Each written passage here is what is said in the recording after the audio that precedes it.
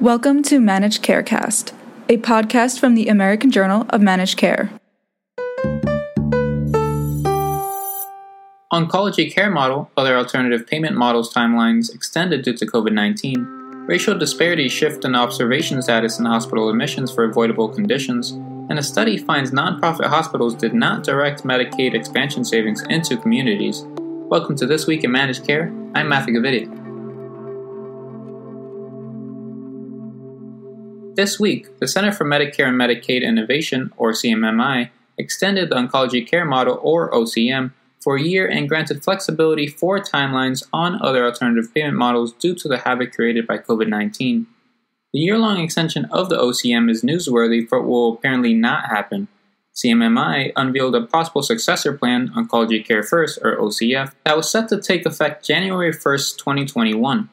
OCM will extend for a year through June 2022.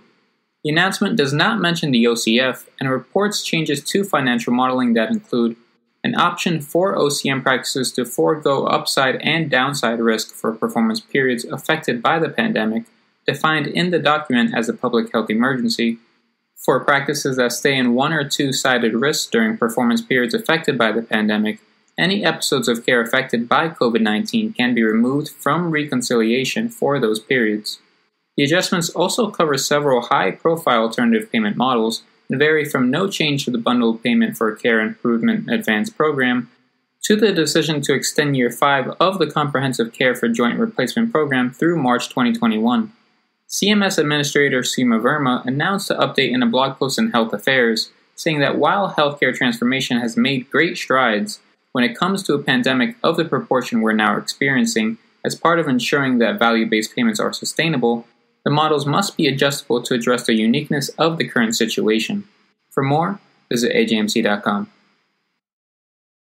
Being admitted to a hospital for something that might have been avoided is sometimes used as a marker for the presence of quality primary care in a patient's life. Compared with whites, racial and ethnic minorities have much higher rates of potentially avoidable hospitalizations, and blacks are less likely than whites to have a source of usual primary care. A study released this week used national Medicare data to try and understand disparities between black and white patients in avoidable hospitalizations for ambulatory care-sensitive conditions. Writing in the June issue of Health Affairs, the researchers found that upon first look, it did appear that the gap between black and white patients had begun to narrow.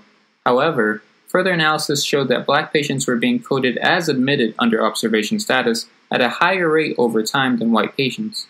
While avoidable hospitalizations due to chronic conditions that respond to outpatient care decreased, there was an increase in the gap of avoidable observation stays. The authors said that suggests that circumstances in ambulatory care settings did not change. Rather, it seems that an increase in switches to observation status appeared to be creating a reduction in racial disparities in avoidable hospitalizations. The researchers noted that it is unknown why black Medicare beneficiaries were more likely to be switched to observation status, but the change has a negative financial impact on these patients. For more, visit ajmc.com. According to a study published in JAMA Network Open, Medicaid expansion was associated with a decrease in nonprofit hospitals' burden of providing uncompensated care. However, hospitals did not redirect this financial relief towards spending on additional community benefits. Initially, Medicaid expansion was expected to alleviate some nonprofit hospitals' financial stress, as it would provide revenue via Medicaid reimbursements from patients previously receiving uncompensated care. But to maintain their tax-exempt status, nonprofit hospitals have to demonstrate they engage with communities by providing benefits and improving overall health.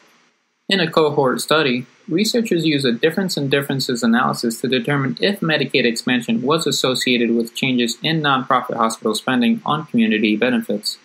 Using hospital characteristics collected from the American Hospital Association, the researchers found direct community expenditures remained more stable in small, non-urban hospitals compared with large and urban hospitals. However, large urban hospitals experienced the greatest net gains from expansion. The researchers hypothesized one reason for the decline in community-directed spending in the current study may be that sophisticated hospitals capitalize on the influx of Medicaid patients and the gap between Medicaid reimbursements and hospital charges to enhance the appearance of total community benefit spending. clearer, enforceable requirements for community-directed benefit spending alongside stronger financial incentives for population health through alternative payment models might increase nonprofit hospitals' direct investments in their communities, the researchers conclude. For more, visit AJMC.com. This past weekend, the American Society of Clinical Oncology, or ASCO, presented its 2020 annual meeting in a virtual format. AJMC.com provided full coverage of the virtual meeting, which took place May 29th to the 31st. Highlights included an exclusive interview with Dr. Melissa Johnson on the Cityscape trial.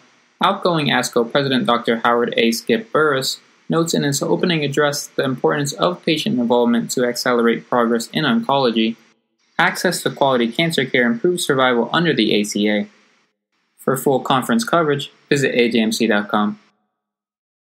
And now we bring you our Paper of the Week, which looks back at some of the most important papers over the past 25 years of the American Journal of Managed Care and why they matter today. As the oncology care model and other alternative payment models are extended amid the COVID-19 pandemic, this week's 2018 paper provided an overview of alternative payment models and how leading national organizations are involved with linking quality improvement initiatives and payment reform. Researchers highlight that as quality linked to payment reform has gained momentum and is being mandated at the national level, it is imperative to rapidly implement more real-world applications of quality initiatives linked to oncology-specific alternative payment models and the educational framework needed to support them. For the paper, visit AJMC.com. For all of us at AJMC, I'm Matthew Gavidia. Thanks for joining us.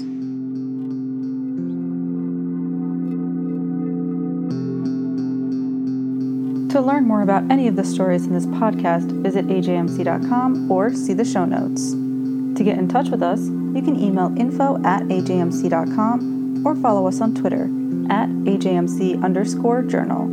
And if you like the podcast, don't forget to subscribe and rate us.